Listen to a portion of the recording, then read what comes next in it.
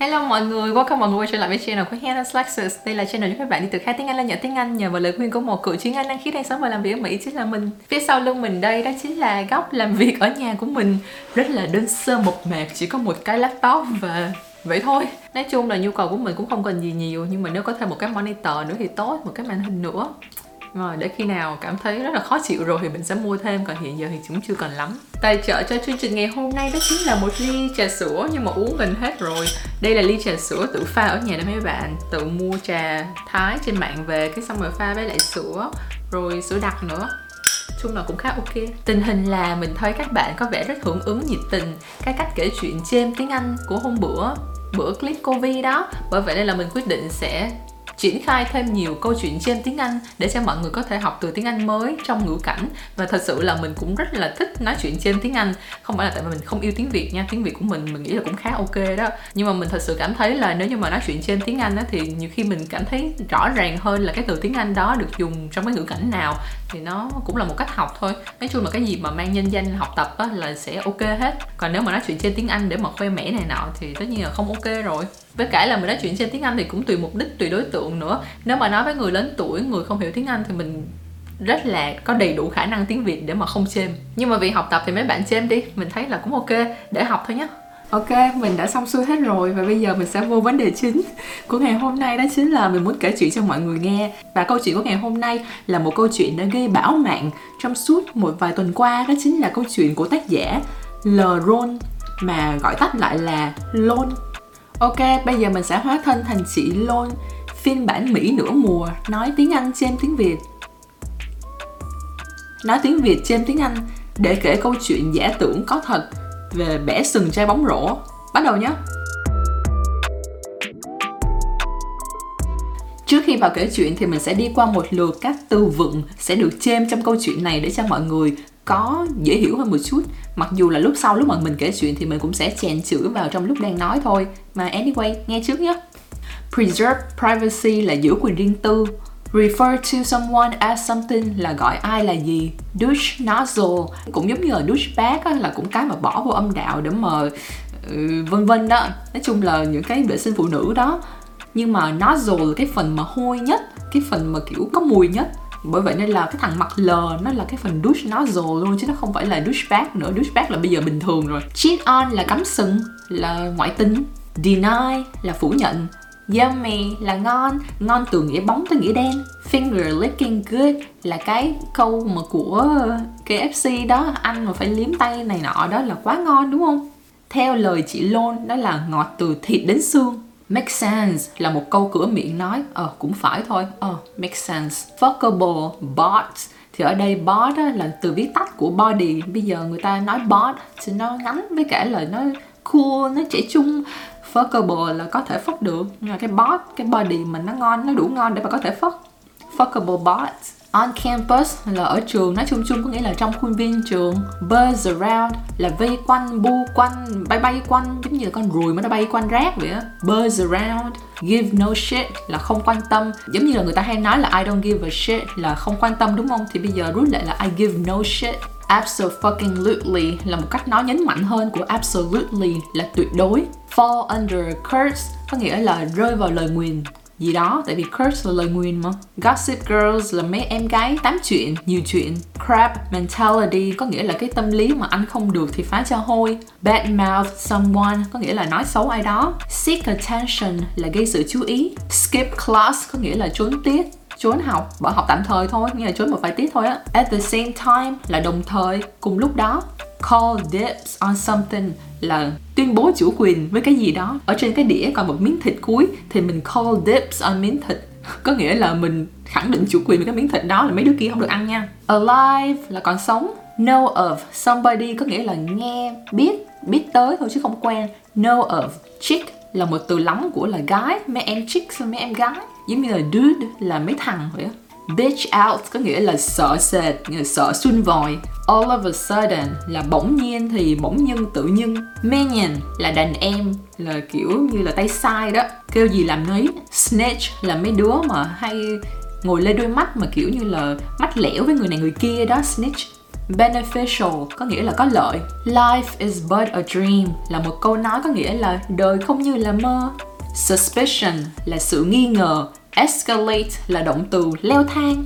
Scrutinize là săm soi, kiểu như là quét nhìn kỹ. Scrutinize một cái văn bản nào đó là rất là săm soi. From head to toe là từ đầu tới chân, từ trên xuống dưới.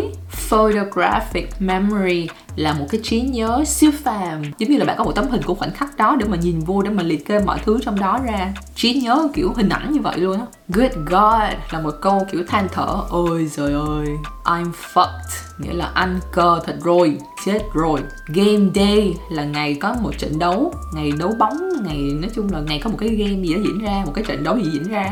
FML fuck my life, tiêu thật rồi, chết rồi, đời mình ra bả rồi. Lazier than a pet coon có nghĩa là lười như một con hủi. Made a beeline có nghĩa là phóng thẳng qua, không có vòng vèo gì hết. Beeline là nó thẳng, một đường thẳng như vậy, phóng thẳng qua đâu đó. Lying man whore có nghĩa là đĩ đực dối lừa. Man whore là đờ đó, lying là dối lừa. Doze off là thiếp đi, ngủ thiếp. Destroy là phá hủy. Evidence là chứng cứ. Enter phase 2 là bước vào giai đoạn 2. Nếu mà bước vào giai đoạn 3 thì lại là enter phase 3. Put on speakerphone có nghĩa là mở điện thoại ra ngoài. GPS tracker là hệ thống định vị bằng địa điểm đó. GPS tracker. Ransack là lục lọi. 1346 là 1346, thay vì nói là 1346 thì Mỹ bây giờ đọc là 1300 là 13 cái 100 rồi 46. By elimination bằng cách loại trừ. Fishy nghĩa là khả nghi, cái gì đó mà it smells fishy, có vẻ khả nghi, có cái gì đó không đúng. Assign là giao nhiệm vụ cho. Informant là người cung cấp thông tin, hay tiếng Việt còn gọi là tai mắt, thật ra nó khá là giống với chữ snitch hồi nãy á. As for là còn về. As for me, còn về em, còn về mình. Roam about là quanh quẩn ở một cái vùng nào đó. Check location là kiểm tra định vị từ cái GPS tracker đó. Game plan là mưu kế, kế hoạch tác chiến. To be accompanied by someone có nghĩa là được tháp tùng bởi ai đó, được đi cùng bởi ai đó. Get their asses up là xách đít đứng dậy. Get on một cái xe có nghĩa là leo lên cái xe. Tailgate là theo đuôi một cái xe nào đó. Fondle có nghĩa là ôm ấp sờ mó một cách rất là gợi. Turn out nghĩa là hóa ra là. Cross off có nghĩa là gạch, giống như là gạch tên trong một danh sách vậy á. Circulate là lưu thông, giống như là máu lưu thông trong người. Circulate. State of affairs có nghĩa là tình hình, giống như là tình hình diễn biến như thế nào rồi. Scratch là gạch bỏ, cũng giống như là loại đi một cái tên khỏi danh sách. Narrow down là thu hẹp lại, giống như là thu hẹp vùng tìm kiếm. Take it into my own hands có nghĩa là tự xử lý, tự giải quyết việc gì đó. Stalk có nghĩa là bám đuôi. Dude magnet có nghĩa là hút trai, tại vì magnet là cái nam châm, xong rồi dude là con trai, bởi vậy nên là ai mà là dude magnet thì có nghĩa là có bé đó nó hút trai, còn hút gái thì là babe magnet. Upright có nghĩa là đứng thẳng, nghĩa là đứng đắn. Sheltered upbringing có nghĩa là có một cái sự nuôi dưỡng, được một sự nuôi dưỡng rất là bảo bọc. Sheltered là bảo bọc, bởi vậy nên là lớn lên thành con nhà lành. Charismatic có nghĩa là cá tính, không có bánh bèo. Snazzy nghĩa là nhìn rất là kiểu lấp lánh, mắc tiền này nọ, hầm hố. Fond of something có nghĩa là thích, rồi hoặc là thiết tha cái gì đó. Mấy thằng mà gọi là bitch ass thì nghĩa là mấy thằng bánh bèo kiểu như là yếu đó. Bitch ass, yếu, bánh bèo. Mà nói về con trai nha, group picture là ảnh tập thể. Pixelated có nghĩa là ảnh bị vỡ tung tóe ra, không có nhìn rõ được, nó cứ mờ mờ. Plain Jane hoặc là vanilla shit có nghĩa là mấy thứ tiền nữ nhạt nhòa, mấy em gái mình không có gì nổi bật á. Too many cooks spoil the broth có nghĩa là lắm thầy nhiều ma, nhiều người mà đụng vào thì càng dễ toan. Air dirty linen in public có nghĩa là vạch áo cho người xem lưng, kể chuyện riêng của mình cho người ngoài nghe. Have a thing for something có nghĩa là mê mẩn, thích cái gì đó. Specialize in có nghĩa là chuyên về cái gì đó. Ví dụ như là cái channel này specialize in tiếng Anh là chuyên về tiếng Anh. Head over heels for something là cũng mê mẩn, thích điếu đổ cái gì đó, là quá thích luôn á, quá yêu, quá thích. Keep up the act có nghĩa là vẫn tiếp tục đóng giả, vẫn cứ tiếp tục giả dạng đóng vai, người lừa dối đó. Give pointers có nghĩa là tư vấn, chỉ tip này kia là có thể sửa cái này sửa cái kia, nói chung là lời khuyên tư vấn đó. Right away nghĩa là ngay và luôn. Execute có nghĩa là triển, tiến hành. Dig up là tìm ra, giống như là dig up an evidence là tìm ra chứng cứ. Fornicate có nghĩa là chiêm chuột, nghĩa là các hành động mà làm chuyện ấy mà mang tính nó cũng hơi mắc cười một chút, cái từ này cũng hơi slang. Fornicate. Day in, day out là ngày này qua ngày khác. Know something like the back of my hand, nghĩa là biết cái gì rõ như lòng bàn tay. Persevere là kiên trì, làm một chuyện gì đó. Catch something red-handed hay là catch someone red-handed, bắt quả tang ai đó. Adulterer nghĩa là cái lũ gian phu dâm phụ. Adulterer là cái người mà ngoại tình, nghĩa là cái lũ gian phu dâm phụ. Absent-minded có nghĩa là đãng trí, lơ đãng, thẫn thơ. Smack là đập một cái, giống như là đập vô cái lưng, đập vô cái mặt. Smack. Frustrated là ức chế. Step on the wires có nghĩa là đạp vô dây điện. Chân mình là đạp vô cái dây nó đang để đó, mà step on the wires, đạp lên cái dây điện đó. Bend down có nghĩa là cúi xuống. Before my very eyes là ngay trước mặt em, đập vào mặt em, đập vào mắt của em là thấy liền. Catch on to là nhận ra, ngờ ngợ ra. Giống như là mình đang nghe một câu chuyện mà mình catch on to một cái điểm có vẻ sai sai, thì nghĩa là mình nhận ra có cái gì đó sai sai. Catch on to. Brat là một con nhãi ranh, kiểu như vắt mũi chưa sạch, nói chung là cái thứ con nít. Lead someone by the nose là dắt mũi ai đó, dắt mũi nghĩa bóng đó. Basic dude hay là basic bitch là mấy con nhạt nhòa đó, kiểu như là không có gì nổi bật đó. Slip my mind là quên mất, là tại vì nó tuột ra khỏi tâm trí, nghĩa là quên mất. Ups and downs là đắng cay ngọt ngào đó, kiểu như là lên xuống đó. Chicken shit là hèn. Ai mà là chicken shit là cái đứa đó là cái đứa hèn. Business as usual có nghĩa là như không có gì xảy ra, như bình thường, như chưa hề có cuộc chia ly. Strike back là đáp trả, cũng như là trả thù vậy. Xong, bây giờ mọi người hãy nghe tất cả những từ này trong câu chuyện Tiếng Anh Chêm nhé. Để preserve privacy, mình xin refer to anh là T. Tại sao không phải là AB mà là T? Vì anh tên Tú, thằng douche nozzle, NT Tú. Nó cheat on em mà em không thể deny là nó yummy. Finger licking good. Make sense. Trai bóng rổ thì 100 thằng đến 99 thằng có fuckable bots. On campus thì nó cũng hot thật. Nhiều em buzz around nó, nhưng mà nó give no shit. Bởi vậy nên là em yên tâm. Absolutely. Rồi đến một ngày, tự dưng nó fall under a curse của mấy gossip girls kiểu crab mentality, nên cứ đi badmouth nó, rồi tạo phốt tình ái để seek attention ấy. Đến nỗi em phải skip class để sang trường nó giải quyết giùm nó. At the same time, em cũng call dibs. Ba mày vẫn còn alive đấy nhá. Đấy, sau cái vụ đấy thì cả khoa nó know of em, mấy em chicks kia cũng bitch out luôn. Mà chị em làm thân làm quen. All of a sudden, có minion mà toàn lại là snitches, biết thông tin mọi ngõ ngách, cũng rất là beneficial đó. Nhưng life is but a dream. Suspicion escalates thì neuron não hoạt động càng mạnh. Em scrutinize lại người nó from head to toe bằng photographic memory. Và good God, I'm fucked rồi các chị ơi. Game day mà nó đi gu chì ong thì fuck my life. Các anh trai bóng rổ khác có thể mang 2 giày, nhưng người yêu em thì lazier than a pet coon. Em made a beeline sang thẳng nhà nó. Lying man whore. Và khi chàng đã doze off, em bắt đầu hành động. Nói chuyện với lại chị chủ shop nó mua giày thì phát hiện ra là nó mua giày chung với lại gái.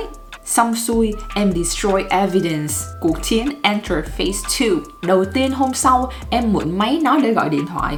Vừa put on speakerphone, vừa nói chuyện, em vừa nhanh tay mở GPS tracker kết nối với điện thoại em. Xong em ransack hết 1346 người nó follow.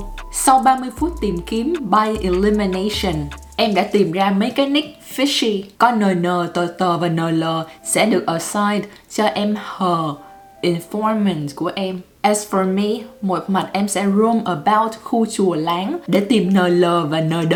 Một mặt check location của anh T. Nhưng làm gì thì cũng phải có game plan. LN was accompanied by một đứa con gái và một đứa con trai. Đến gần 11 giờ rồi chúng nó mới get their asses up. LN get on xe thằng con trai trở về. Em cứ tailgate xe chúng nó thì thấy con này cứ fondle của các kiểu thằng kia. DM turn out là yêu nhau à? VL. Thế thì cross off mẹ tên khỏi danh sách đi. Thôi, về ăn cơm rồi ngủ để cho máu circulate lên não.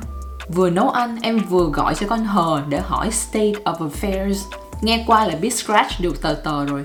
Sau vài ngày narrow down, còn NN và NL. Em take it into my own hands vụ này. Giờ chỉ cần stock một trong hai con. Em chọn stock con NN, mana đổi bóng. Mana khá là dude magnet nhưng mà cực kỳ upright. Có vẻ là sheltered upbringing. Và quan trọng là nó cũng charismatic VL. Giày cũng toàn mấy đôi snazzy, còn hơn cả anh T. Nghe chừng loại này chẳng fond of mấy thằng bitch ass như người yêu em. Ok, on to cô em NL. Facebook cũng mỗi 2-3 cái group picture mà lại pixelated. Đéo thấy mặt đâu, đúng là cái thứ plain Jane vanilla shit. Mình thì lại không muốn nhờ con bé Hờ nữa, tại vì too many cooks spoil the broth, mà lại còn phải đi air dirty linen in public. Sau khi tìm hiểu list follow thì mình thấy con này có vẻ have a thing for mỹ phẩm và beauty blogger. Mình lập ngay một cái nick Instagram specializing in chia sẻ tip làm đẹp, rồi sau đó mình mua để lên được 2.000 follower. Nó head over heels for cái blog của tôi, bởi vậy nên là direct ngay. Mình vẫn tiếp tục keep up the act, tư vấn nhẹ nhàng tình cảm. Nói với nó rằng là em chụp mặt cho chị xem rồi chị give pointers cho nhé. Demo, right away. Thành công. Execute thôi chứ còn gì nữa. Giờ thì ta sẽ dig up bằng chứng chúng mày fornicate. Thế rồi day in day out em sang trường nó cũng là trường của thằng T, sang cầu thang 3 để stalk nó. Dần dần sau 2 tuần là em know thời gian biểu của nó like the back of my hand, có khi còn hơn cả mẹ nó. Đờm mờ, tao persevere như thế này mà vẫn đéo có thể catch red-handed được. Lũ adulterer chúng mày. Mãi vẫn không tìm ra em đang absent-minded. Dắt xe ra khỏi cổng trường thì bỗng có đứa nào smack cái lưng của em. Ồ, hóa ra là em Hờ yêu quý. Má, tao đang frustrated nên rủ nó đi ăn luôn. Nhưng mà lại vì do chân em step on the wires nên em bend down, gỡ dây ra rồi cắm lại cho nhà hàng. Before my very eyes là đôi Gucci ong đầy chất lượng ấy đến từ ngay người cùng bàn. Sao em lại đéo catch on to rằng Tuesday là nó nhỉ? Bao nhiêu sự thông minh nhạy bén lại để một con brat nó lead mình by the nose. Nghĩ lại thì cũng đúng, cuộc đời con tỳ nữ NT Tú, basic dude, chỉ biết đi từ nhà, lên trường, ra sân bóng rồi về nhà thôi. Sao mà lại slip my mind là nhà con Hờ nó ở tầng 2, thuê cùng chung cư với thằng Tờ ở tầng 16. DM không được, đã trải qua bao nhiêu ups and downs mà bây giờ lại khóc là chicken shit. Em tươi cười, nói chuyện với Hờ, business as usual. Nhưng mà lòng thầm nghĩ, mày hãy xem bà strike back mày như thế nào nhé. Câu chuyện còn rất dài và nghe đâu là vẫn còn update tiếp tục bởi chị Lôn. Bởi vậy nên là ai muốn theo dõi tiếp thì hãy lên các Facebook, các group vân vân để mà hóng tiếp. Còn bây giờ thì mình dừng ở đây tại vì quá dài rồi. Mọi người đã nghe xong câu chuyện Chêm tiếng Anh bể sừng trai bóng rổ rồi đúng không? Mong là mọi người đã học được thêm nhiều từ mới tiếng Anh, cả từ lóng lẫn cả từ bình thường. Nói chung là có cả 111 từ trong cái đoạn văn vừa rồi. Bởi vậy nên là mọi người tha hồ mà khai thác học từ mới. Có nhiều từ rất là bình thường như là từ put, từ cash này kia, nhưng mà nếu dùng đúng ngữ cảnh rồi dùng đúng cái phrase, cái cụm từ của nó thì tự nhiên nghe nó tự nhiên hơn. Và bởi vì nội dung video này khá là tải bí lù, đi kể chuyện giả tưởng có thật của chị Lôn, bởi vậy nên là mình quyết định giveaway cũng rất là tải bí lù luôn. Nghĩa là rất nhiều thứ trong cùng một video. Đó chính là ngày hôm nay mình sẽ giveaway 4 quyển sách combo 4 quyển cho 10 bạn may mắn. Nói chung là 10 bạn may mắn, mỗi bạn sẽ nhận được một combo 4 quyển như thế này để mà đọc ở nhà cô Vi, đừng có đi ra đường nhé. Combo này là sẽ bao quát từ nội tâm đến bên ngoài, từ lối sống đến vốn sống. 4 quyển này thì không có quyển nào mà khó chuyên môn hết, mà rất là bình thường, bình dân học vụ, nói chung là dễ đọc, dễ thấm. Và thấm xong là có thể áp dụng ngay. Ví dụ giống như là trong đây có quyển Nghệ thuật của việc đích quan tâm. Đây, em này được đi ra. Đây, Nghệ thuật của việc đích quan tâm. Và quyển này trong tiếng Anh là The Subtle Art of Not Giving a Fuck. Nội dung quyển này thì các bạn có thể đoán được rồi đó. Chủ yếu là về lý do tại sao chúng ta không nên quan tâm người khác nói gì. Mặc dù không phải lúc nào cũng không quan tâm nhé. Lúc nào mà cần phải tiến bộ vân vân thì quan tâm để mà tiến bộ bản thân mình. Nhưng mà hầu hết còn lại thì thật ra không phải ai mà đưa bạn lời khuyên cũng là có ý tốt cho bạn đâu. Có nhiều người comment vân vân vv ở trên mạng đó, nghe có vẻ rất là khuyên nhủ này nọ, nhưng mà thật ra chỉ là để chứng tỏ ý kiến, hay là chung là không có mục đích gì lợi cho người kia hết. Bởi vậy nên là bạn có cần nghe hay không? Mình nghĩ là không cần lắm. Lúc nào mà cảm thấy rất là bao dung độ lượng thì có thể nghe một chút để xem có gì cần sửa hay không. Còn bình thường thì khỏi cần nghe, để quan tâm đi, để cho dễ sống. Nói chung là quyển sách này không phải là dạy bạn là nên làm này làm kia để mà không quan tâm. Nó chỉ là nói bạn cố gắng buông bỏ, đừng cố, chung là relax, thư giãn thôi, mọi chuyện rồi cũng sẽ ok. Nói chung là một tâm hồn khỏe mạnh thì sẽ dẫn tới mọi cái khác đều khỏe mạnh. Quyển thứ hai là quyển Đời không plastic của Hiệp hội Bảo tồn biển. Quyển sách này á, mình thấy có một cái hay là nó không phải mang một giọng văn gắt gao để mà chống lại plastic, mà là nó muốn người đọc có thể có một cái nhìn cởi mở hơn về một ngày điển hình trong đời sống của chúng ta với plastic. Và tại vì chúng ta đã quá quen thuộc với việc là sử dụng plastic, nhựa từ đầu đến cuối, từ trước đến giờ rồi, nên là nhiều khi chúng ta cũng lười, cũng quên mất là phải tự hỏi là cái nhựa này có cần thiết hay không. Và thật ra mình là cũng rất guilty, cũng rất là tội lỗi về chuyện đó. Nhưng mà trong số bạn mình, nhất là bạn thân của mình đó, thì rất là advocate, rất là ủng hộ cái chuyện giảm nhựa một lần. Bởi vậy nên là dần dần về già thì mình cũng bắt đầu bị ngấm một chút xíu. Như là mình không giỏi như bạn mình rồi, nhưng mà có mở rộng tư tưởng hơn một chút là điều tốt. Và ngay cả bên nước Mỹ này mình thấy khá là chậm nha. Tại vì cái chuyện mà hạn chế nhựa một lần đã bắt đầu từ khá là lâu ở bên châu Á rồi, nhất là Việt Nam nè. Nhưng mà bên Mỹ này thì bắt đầu từ gần đây mình mới thấy là có những chuyển biến, giống như là không dùng ống hút nhựa nữa mà dùng ống hút giấy, vân vân. Có những cái mà mình không có tránh được, nhưng mà cũng có những cái mà mình tránh được á, thì mình cũng có thể hạn chế hơn một chút. Giống như là nếu mà order đồ ăn về nhà mà không cần phải muỗng nĩa này kia thì không cần phải tích vô cái ô. Nhưng mà thật ra cái app Uber Eats mà deliver đồ ăn á, nó cũng không có tự động mà tích vô cái phần mà muỗng nĩa này kia đâu, phải hỏi thì nó mới tích. Bởi vậy nên là nó cũng cố gắng có một nỗ lực để cho người ta hạn chế dùng những cái muỗng nĩa nhựa một lần. Chung là mình thấy khá là hay. Và mình thấy quyển sách này nó có thể giúp mở mang đầu óc một chút xíu, từ chuyện là quần áo này nọ có nhựa như thế nào, rồi bàn chải, kem đánh răng, dầu gội, đồ chơi của trẻ em có nhựa như thế nào. Trước giờ mình không để ý, bây giờ đọc quyển sách này thì sẽ để ý nhiều hơn. Sau khi mà chúng ta đã qua được 2 quyển sách về lối sống rồi thì chúng ta có thể tới quyển thứ 3, đó là quyển Để yên cho da khỏe đẹp, là cũng chăm sóc bản thân mình luôn, nghĩa là chăm sóc về bề ngoài.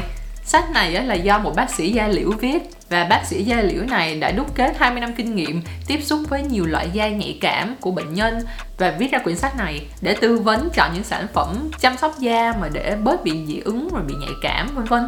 Nói chung là mình thấy quyển này khá là hợp với quyển nhựa hồi nãy, tại vì nếu mà ai đó mà muốn sống một cuộc sống tự nhiên nè, giảm nhựa thì có thể là cũng sẽ rất quan tâm tới việc làm đẹp một cách tự nhiên cho da khỏe đẹp. Trong quyển sách này thì có nói tới những cái mà rất là bình thường, bình dị trong đời sống hàng ngày, nhưng mà bản thân mình đâu có biết được đâu tại vì không đọc thì làm sao biết được. Ví dụ ở đây có những cái nói về chuyện là thực chất là tắm vòi sen cũng không tốt lắm đâu, rồi cẩn thận với sản phẩm làm sạch cơ thể có tạo bọt, rồi cân nhắc đến việc sử dụng dầu gội không chất tẩy rửa hoặc chỉ dùng dầu xả, rồi rửa mặt bằng sữa rửa mặt không tạo bọt. Nói chung là có những cái mình thấy ý là mind blowing, kiểu như là rất là mới mẻ đối với mình á. Mình trước giờ mình không biết, tại vì mình không có hay quan tâm tới những cái làm đẹp lắm, nên là có những điều mà trước giờ mình thật sự là không biết luôn. Và đọc quyển sách này khá là mở mang. Và quyển sách cuối cùng trong bộ này đó chính là quyển Lịch sử của trà. Bản thân mình thì không biết uống cà phê nên là mình chỉ toàn uống trà thôi, nhưng mà uống thì uống vậy thôi chứ còn không biết là lịch sử của nó ra thế nào.